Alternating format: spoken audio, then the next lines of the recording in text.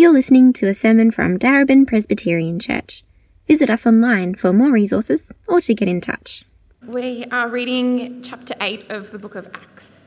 You can find it in your Bibles, on the welcome card, or behind me. Acts chapter 8. And Saul approved of their killing him. On that day, a great persecution broke out against the church in Jerusalem, and all except the apostles were scattered throughout Judea and Samaria.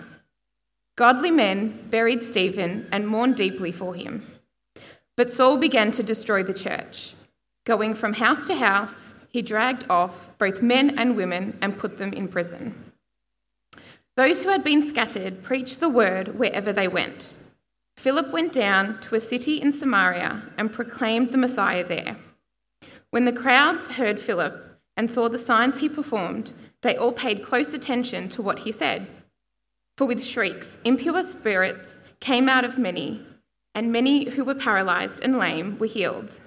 So there was great joy in that city. Now for some time, a man named Simon had practiced sorcery in the city and amazed all the people of Samaria. He boasted that he was someone great, and all the people, both high and low, gave him their attention and exclaimed, "This man is rightly called the great power of God." They followed him because he had amazed them for a long time with his sorcery. But when they believed Philip, as he proclaimed the good news of the kingdom of God and the name of Jesus Christ, they were baptized, both men and women. Simon himself believed and was baptized, and he followed Philip everywhere, astonished by the great signs and miracles he saw. When the apostles in Jerusalem heard that Samaria had accepted the word of God, they sent Peter and John to Samaria. When they arrived, they prayed for the new believers there that they might receive the Holy Spirit, because the Holy Spirit had not yet come on any of them. They had simply been baptized in the name of the Lord Jesus.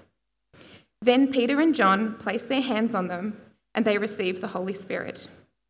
When Simon saw that the Spirit was given at the laying on of the apostles' hands, he offered them money and said, "Give me also this ability so that everyone on whom I lay my hands may receive the Holy Spirit." Peter answered, "May your money perish with you, because you thought you could buy the gift of God with money? You have no part to share in this ministry, because your heart is not right before God. Repent of this wickedness and pray to the Lord in the hope that he may forgive you for having such a thought in your heart. For I see that you are full of bitterness and captive to sin." Then Simon answered, "Pray to the Lord for me, so that nothing you have said may happen to me." After they had further proclaimed the word of the Lord and testified about Jesus, Peter and John returned to Jerusalem, preaching the gospel in many Samaritan villages.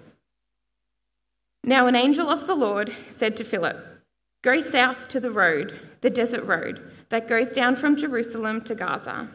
So he set out, and on his way he met an Ethiopian eunuch, an important official in the charge of all the treasury of Candace, which means Queen of the Ethiopians. This man had gone to Jerusalem to worship, and on his way home was sitting in his chariot reading the book of Isaiah the prophet. The Spirit told Philip, "Go to that chariot and stay near it." Then Philip ran up to the chariot and heard the man reading Isaiah the prophet. "Do you understand what you are reading?" Philip asked. "How can I," he said, "unless someone explains it to me?" So he invited Philip to come up and sit with him. This is the passage of scripture the eunuch was reading. "He was led like a sheep to the slaughter, and as a lamb before its shearer is silent, so he did not open his mouth. In his humiliation he was deprived of justice. Who can speak of his descendants? For his life was taken from the earth." The eunuch asked Philip, "Tell me, please, who is the prophet talking about, himself or someone else?" Then Philip began with that very passage of scripture and told him the good news about Jesus. As they travelled along the road, they came to some water, and the eunuch said, "Look, here is water. What can stand in the way of my being baptized?" And he gave orders to stop the chariot. Then both Philip and the eunuch went down into the water, and Philip baptized him. When they came up out of the water, the Spirit of the Lord suddenly took Philip away, and the eunuch did not see him again, but went on his way rejoicing. Philip, however, appeared in Azotus and travelled about, preaching the gospel in all the towns until he reached Caesarea. Thanks, Christina. There's an outline of my sermon. Most of you probably know the drill, but it's on the online welcome card, if you will find that helpful. Let's pray and ask for God's help.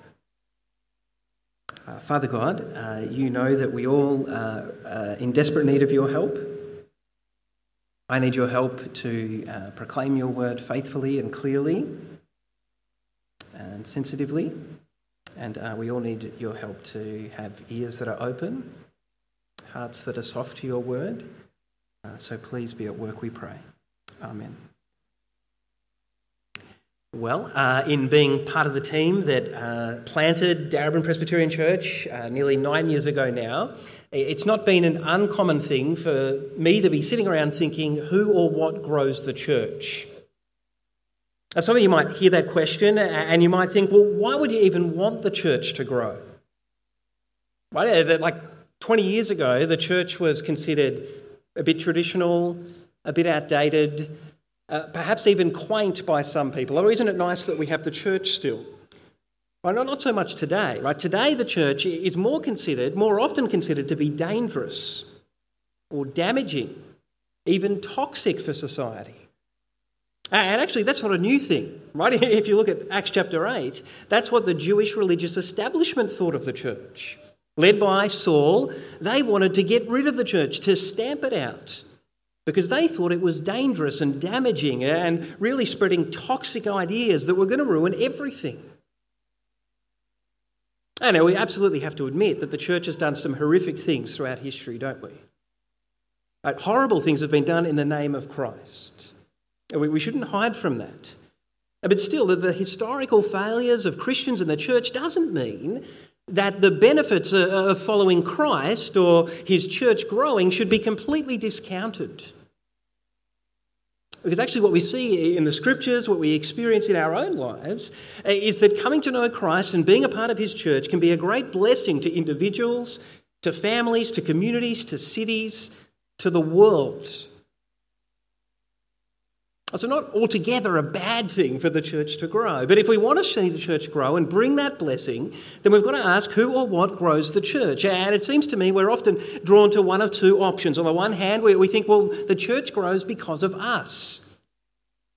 I've certainly slipped into this. Right? The church grows because of our strategies and expertise and level of energy and sacrifice and systems and processes.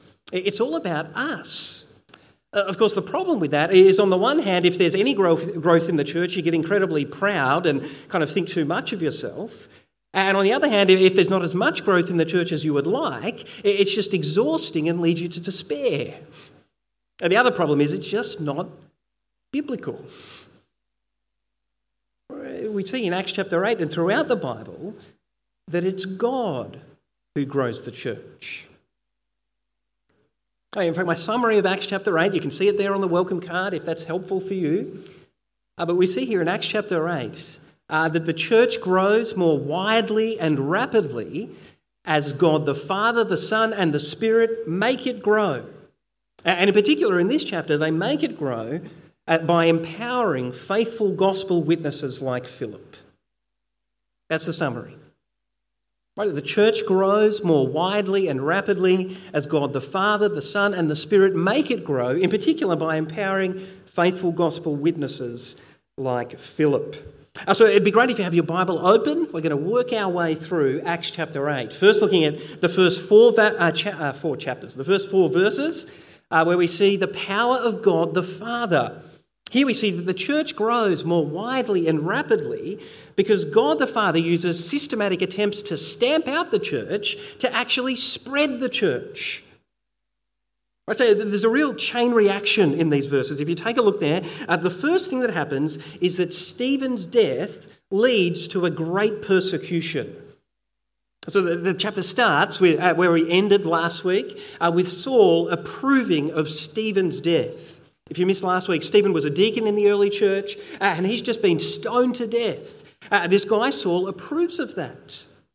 And in the midst, as in response to Stephen's death, we're told there in verse 1, on that day, a great persecution broke out. It's like Stephen's death triggers this horrible persecution, this literally mega persecution. That's what the word great means.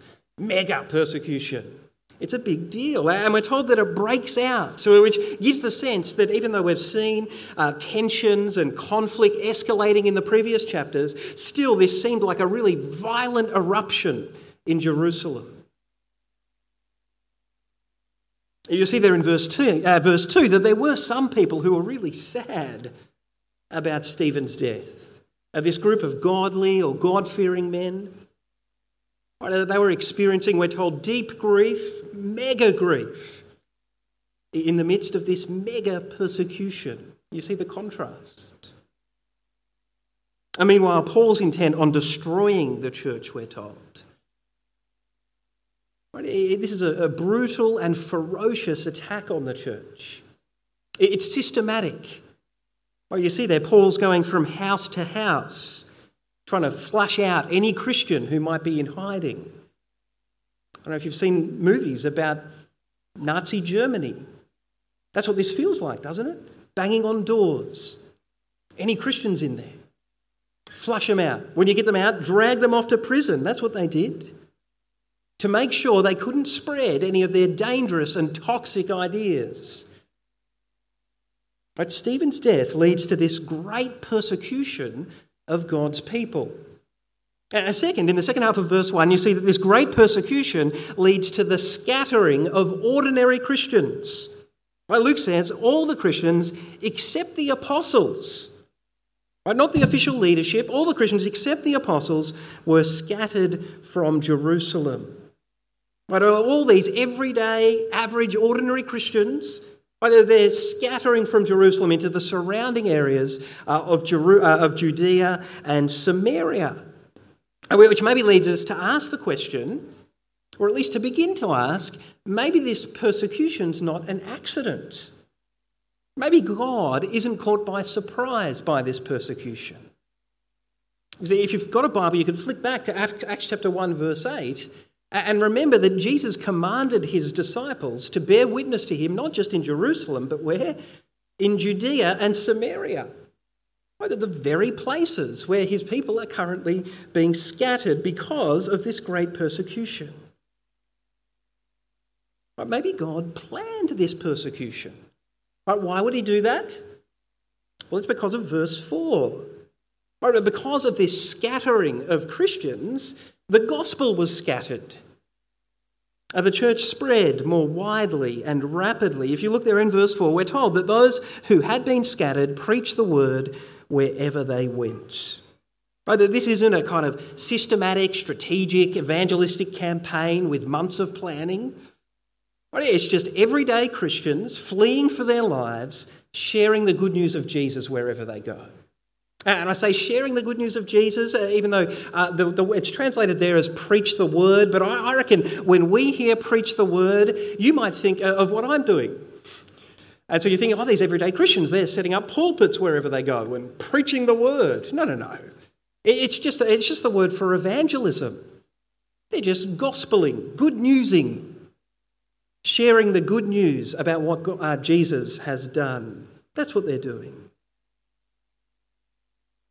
So you remember last week in Acts chapter 7, Stephen said, God is not in a box. God is on the move. God is living and active in all the world, even where you might least expect, ultimately to save a people for himself from every nation. That's what God's business is. And here in Acts chapter 8, we see that that's exactly what God is doing through Stephen's death. This chain reaction from Stephen's death is driving God's people out of Jerusalem to save a people from all the nations. Well, what do we learn from this? I think we learn that God sometimes plans a horrible evil, like Stephen's death, because he knows that he's going to bring a powerful good out of it. But God sometimes brings a horrible evil, pain, suffering, because he knows that he's going to bring a powerful good from it. Now, we might hear that initially and go, oh, I struggle with that.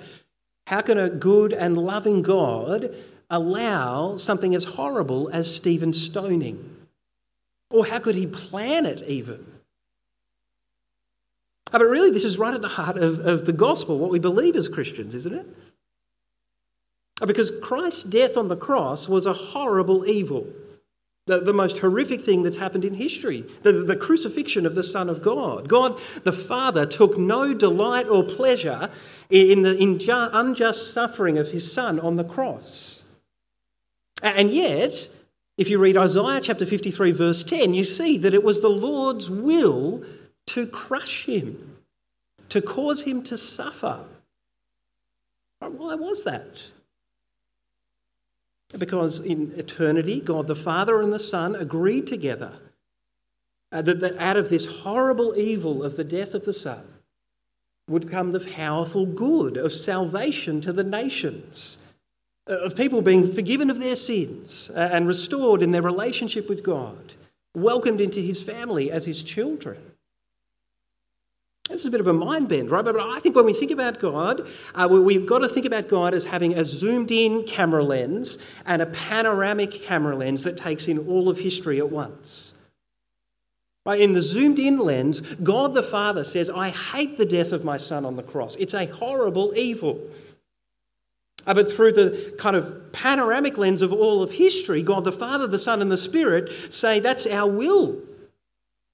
Because we know that we're going to bring a powerful good out of that, salvation to the nations. That's what we see here in Acts chapter 8. Stephen's stoning to death is a horrible evil. And yet God plans it, it seems, to get his people on the move out of Jerusalem, to bring the powerful good of the gospel spreading to people of all nations. And I think this is sometimes how God works in our own lives. Sometimes God allows a really horrible pain or suffering or hardship, even something evil, into our lives.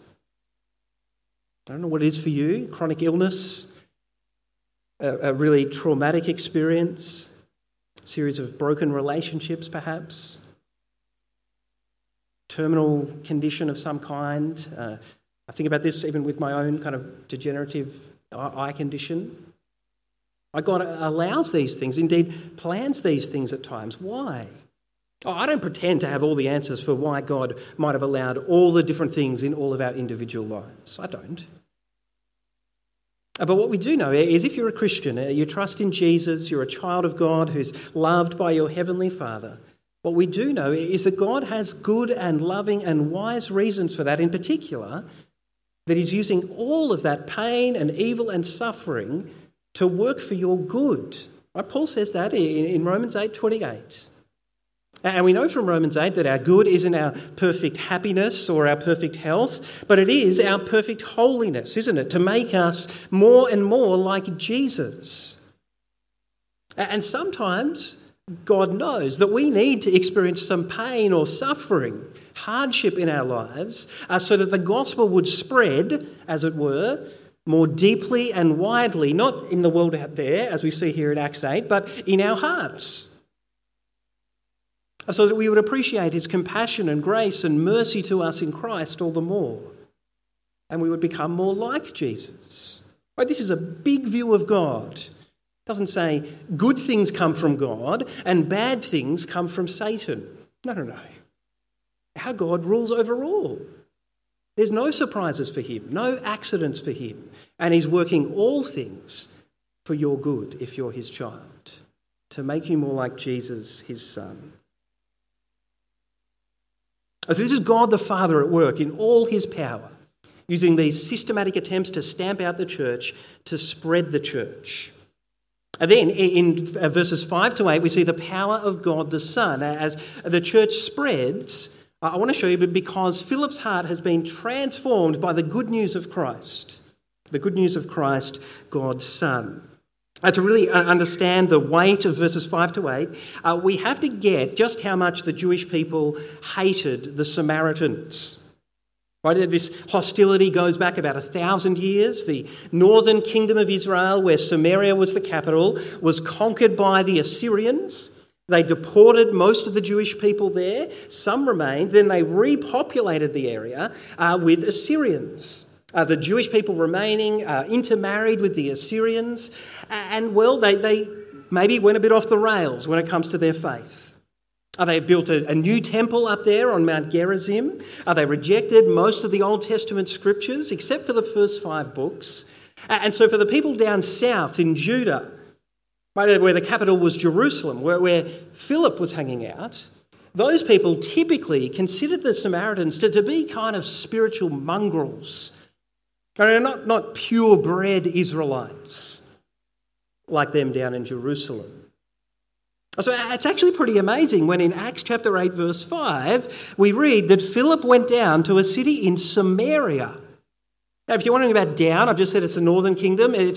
I called Adam Humphreys during the week and was like, why is it saying down? Maybe you haven't thought about this, but why is it saying down when I've just said the northern kingdom's up north, up? But it's because he's gone downhill. There you go, downhill from Jerusalem, because Jerusalem's on a hill. So anyway, Philip went down to a city in Samaria and proclaimed the Messiah there. But how is it that Philip has this willingness to go and share the gospel with this people group who are absolutely despised by all his family and friends?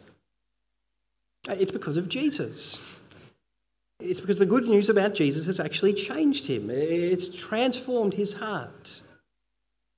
Now, in simple terms, I've talked about this before. You could think about it on the one hand, as Philip understanding that Christ really did have to die for him on the cross.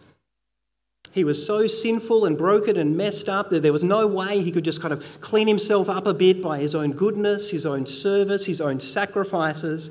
Jesus had to die for him. That breeds a real humility in someone. I think that's what's happened for Philip. He no longer looks down his nose at the Samaritans as if he's better than them. He's happy to go and share the gospel with them. They need Jesus just as much as he does. But humility by itself isn't enough, is it? If all your family and friends think these guys are kind of wackos who we should avoid, right? To do and go and share the gospel with those kind of people, you have to have real boldness and confidence in who you are. And Philip had that as well, because he didn't just believe that Christ had to die for him, but that Christ was willing to die for him. Remember the glorious Son of God that Stephen saw at the end of Acts chapter 7. But Philip knew that glorious Son of God, he loved him. Philip knew that. He knew that the glorious Son of God approved of him and delighted in him and was willing to give his life for him on the cross despite all his mess. That produces a real boldness, doesn't it? When you know that you're loved by the one who has all authority, what do you care if your family and friends think you're a bit nuts for going to talk to some people about Jesus? You don't care about that as much. That's what's happened for Philip. So in chapter 8, verse 5, he goes down to this city in Samaria and he boldly shares the gospel with them. He shares the powerful good news of Jesus in words. He proclaims the Messiah to them, and that Jesus is God's chosen and promised King, the one who's going to establish his kingdom. He proclaims this news in words. He doesn't proclaim a list of religious rules or rituals or a new worldview or way of life. He certainly doesn't proclaim himself, but he knows that he's not going to save people. He proclaims Jesus, the Messiah. He proclaims the good news of Jesus in words. But then he also puts on display the good news of the gospel in his deeds. If you look there in verse 6, you'll see that the people hear Philip's words and they see his deeds. And the result is that they really pay attention to his words. And that's not surprising, because in verse 7 you see that Philip's deeds are pretty spectacular. Miraculous deeds, signs and wonders. bringing spiritual liberation to people who've been captive to evil spiritual forces. But you might have questions about that. Don't have time to, but I'd love to talk more about that. And then Philip's deeds also bring physical restoration to many who are lame and paralysed. This is incredible. I think, I understand the miraculous nature of Philip's deeds can raise a bunch of questions. But in simple terms, it does show us that there's something really powerful of putting on display the good news of Jesus in both our words and deeds. This is something for us to keep thinking about as a church. It's our community life that's been transformed by the gospel, that is attractive and compelling and gives people a taste of something different. It's that deed life that helps people to pay attention to our words, the good news about Jesus. We've got to put on display the good news of Jesus in both our words and our deeds. And who knows, more and more people might be experiencing what happens in verse 8. The whole city here is filled with joy, rejoicing because of the power of Christ, God's Son. And then in verses 9 to 25, we see the power of God the Spirit. The Spirit, you'll see as we unpack this, the Spirit that Simon the sorcerer desperately wants, even though he's not willing to submit to the power of Christ, God's King. So if you look at verses 9 to 11 there, you'll see that Simon the sorcerer appears to be a man who's always really loved having power and control and influence over other people. Like that just floats his boat. You see in verse 9 that this is a situation that's been going on in this region for some time. Simon's able to manipulate those evil spiritual forces that we've just heard about, and he's able to do it in incredible ways, in ways that amaze the people, in ways that they just can't explain. So Simon, we're told, boasted that he was someone great. Again, it's that word mega, right? Simon considered himself to be some sort of mega star in this region. I don't know if you've seen Anchorman with Ron Burgundy, but you can just sort of imagine Simon saying, look, I don't quite know how to put this, but, well, I'm kind of a big deal around here, you know? Like that's the vibe you get with Simon, isn't it? And in verse 10, it's only reinforced. If you look at verse 10, the people give him constant attention, and they've come up with this pretty fair title for him. Right, this man is rightly called the great power of God. Right, verse 11, Simon has a massive following. He's got this incredible power. But if you look at verse 12, a new power comes to town. Philip arrives and the people experience a power that's even greater than Simon's power, the power of Jesus. Verse 12 is kind of an expansion on verse 5 in a sense. It kind of gives us a bit more detail on what Philip proclaimed in this area. Saying he proclaimed the good news of God's kingdom, which centred on the good news of the name of Jesus Christ. That's interesting, isn't it? Like, if you've thought about how Christ's name is good news. Either the name Jesus, it means the one who comes to save sinners. That's good news, isn't it? Not the one who comes to save people who've got their life together or who are good enough, but the one who comes to save sinners. If you know you're not perfect, Jesus came for you. That's good news. And he's Christ, right? God's chosen king. We heard about that before. The one who comes to establish God's kingdom. A kingdom that brings spiritual liberation, we just saw that, and physical restoration, ultimately to the entire world.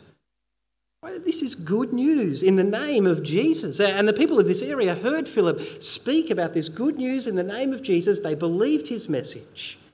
And they were baptised in water. Right, first, because it was an outward physical sign of the inward cleansing that they'd experienced from their sins. And secondly, because you'll notice that they were baptised in the name of Jesus Christ. What does it mean to name someone? Some people here have recently had a baby. What does it mean for parents to name their kids? It means that this kid belongs to us. They're a part of our family. To be baptised in the name of Jesus says I not only belong to Jesus, I also belong to Jesus' family, to his people. Now, these people understood that that's what needed to happen here. And in verse 13, where we see that Simon also seemingly believes, is baptised, and at the end of verse 13, you see that he followed Philip around everywhere, astonished at all his signs and wonders. And it's not quite there in the NIV, but that word astonished, it's the same as the word amazed back in verse 9. And so we're supposed to think, the guy who used to amaze everyone else with his power is now amazed at Philip's power. And as someone who'd always loved power, craved power, longed for control and influence over the people of this region, Simon wants this power that Philip has. He wants to get his hands on it. And that desire is only further fanned into flame in verses 14 to 17. The apostles, they come down from Jerusalem. They pray for these new believers in Samaria so that they might receive the Spirit, right? That they needed to be baptised in the Spirit because so far they'd only been baptised in water. Two signs of belonging to Jesus and his people. And Simon looks at the apostles being able to pray for these new believers and give, as it were, the power of the Spirit. And Simon says, I want that ability. I don't want to just receive the power of the Spirit myself. I want to be able to pass on the power of the Spirit through some sort of magic hands thing. Right? That's what Simon wants. Incidentally, what's with the apostles coming down to lay hands for these people to receive the Spirit? It's a bit strange. We've got to be clear that this isn't the norm of the Christian life. Like when someone becomes a Christian here at DPC, I don't say, hey, let's make an appointment, come over to my house so I can lay hands on you and you can receive the Spirit. That's not how we do it. The norm of the Christian life is that people believe in Jesus and Jesus gives his Spirit. It's his Spirit to give. That's what happened in Acts chapter 2. Right? Jesus baptised his people with his Spirit. He didn't need a whole bunch of people to lay hands on them. So what's this incident about? It's about the fact that the apostles haven't got the memo yet. The gospel's moved on. They're stuck in Jerusalem. This incident is not about the special authority of the apostles as much as it's about getting them up to speed. So that they kind of go, oh, that's right, light bulb moment. Jesus said we're supposed to share the gospel with these Samaritans. What do you know? Philip's done it and they've believed in Jesus. Now that's what it's about. Anyway, in verses 18 and 19, you'll see there that Simon wants desperately this ability to give the Spirit. So he actually offers to buy it off the apostles.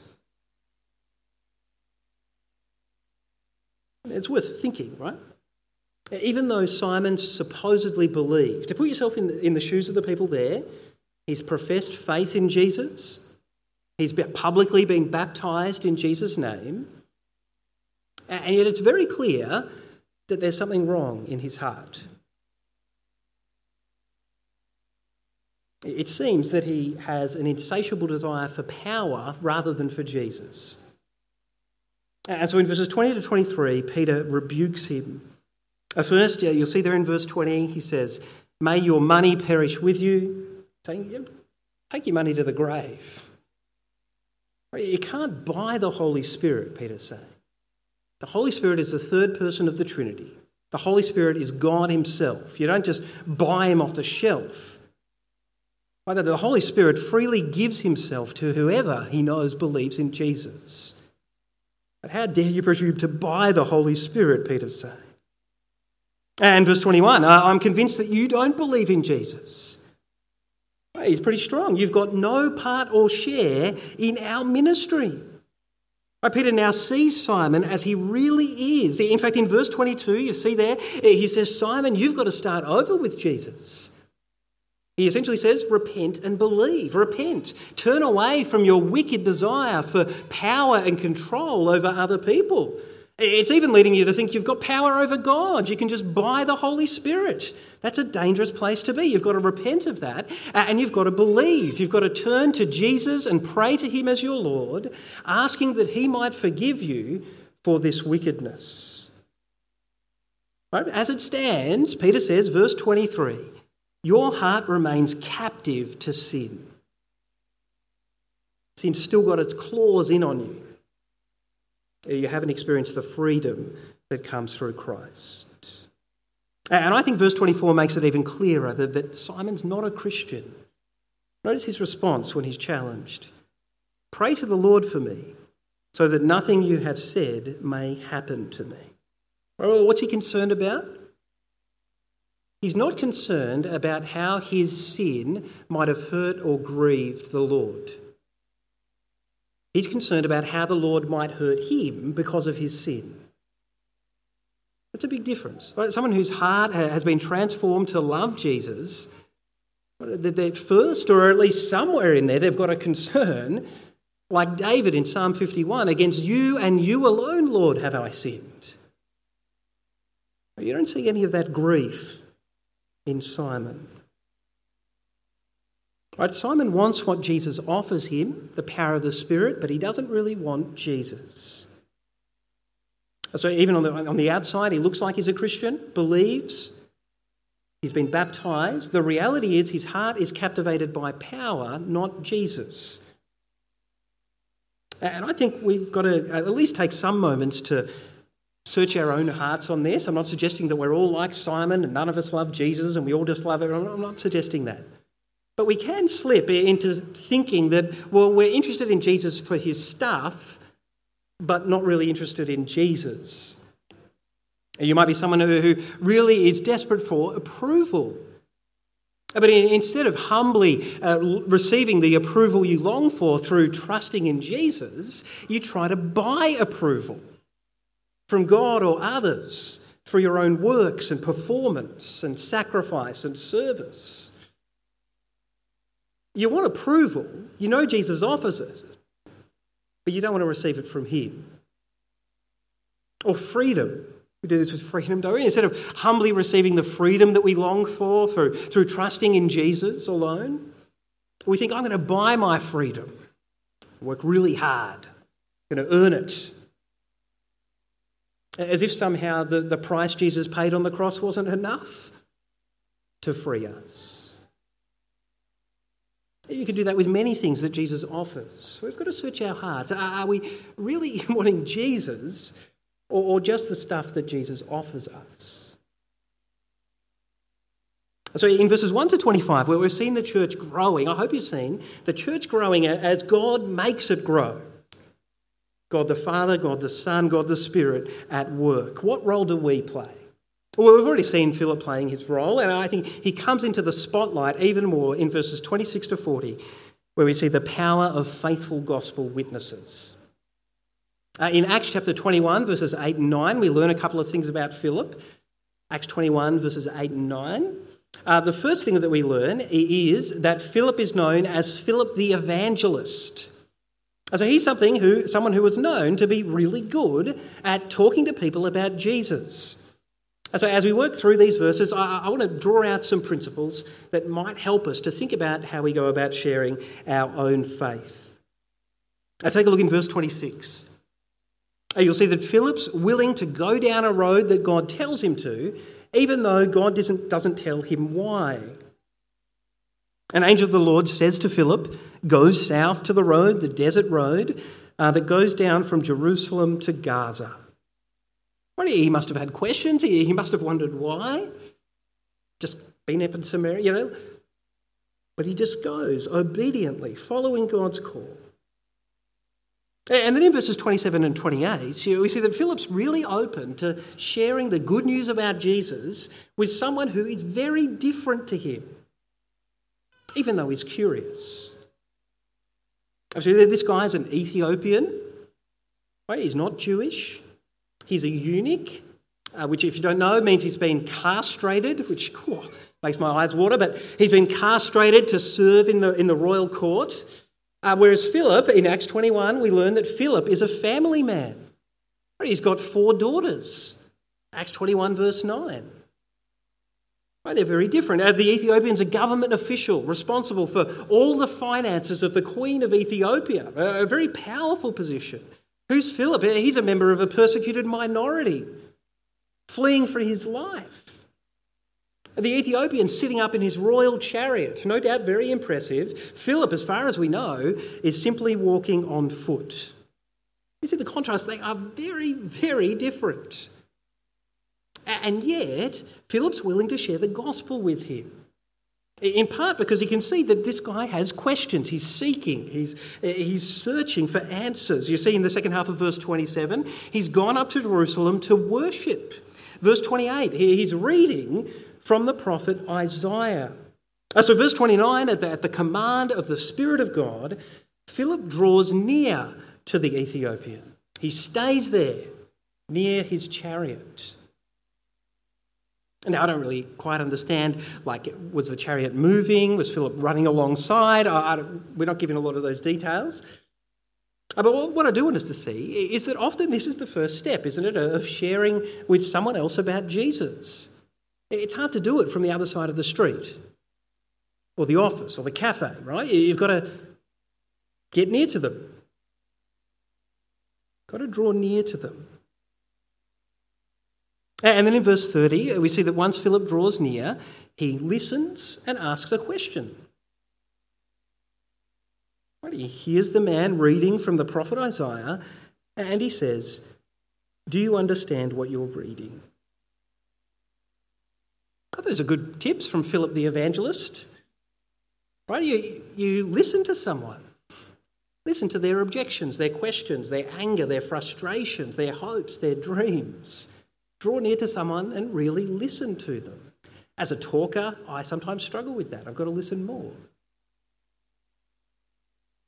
And then you ask a question, preferably a question like Philip's question, which enabled him to say something about Jesus. That's a good question. I mean, asking them, hey, I don't know, what are you ordering for lunch? That's an okay question. But ask a question that enables you to say something about Jesus. I don't know what it would look like. It might be... I like to tell a story about Jesus. So it might be saying, I hear you talking about all your deep anger and frustration at all the religious hypocrisy in the world.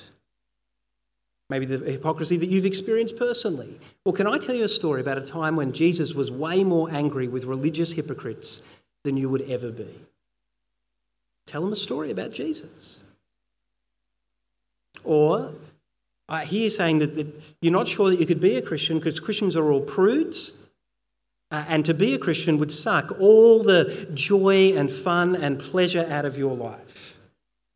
Let me tell you a story, or can I tell you a story, about a time when Jesus was at a wedding and they'd drunk so much wine that they'd run out. They only had water left, so Jesus turned the water into wine. What do you make of that? Right? Listen and ask a question that enables you to say something about Jesus. In particular, verses 31 to 35, where we see that Philip explains the good news about Jesus to this Ethiopian eunuch in a way that starts right where he's at. And now I know it's a lot easier for him. Not many people in the cafe, or you walk up to them, oh, you're reading Isaiah 53, how convenient. That doesn't happen very often, does it, right? But the principle's still good, isn't it? Start where someone's at and explain the good news about Jesus. That's what Philip does. And we don't know exactly what he said, but we do know that the Ethiopian must have believed. When the Ethiopian says, hey, there's some water, what can stand in the way of me being baptised? Philip seemingly agrees. Well, nothing can stand in your way. Let's do it. Let's get it done. Right? Philip must have been convinced that the Ethiopian had believed. Which is why, some people tried to clarify that the Ethiopians believed. If you're curious, you might see that there's a little footnote there with verse 37, which I think is just clarifying that the Ethiopian had definitely believed. I don't think we need that, right? And it probably wasn't in the original copies of Luke's Acts. Right? Yeah, it's been put there because someone wanted to make it really, really, really clear that the Ethiopian had believed in Jesus. So in verses 39 and 40, Philip's taken away again by the power of the Spirit. But you'll notice that just like the city in Samaria, what fills the Ethiopian's heart? Joy. His heart is filled with joy.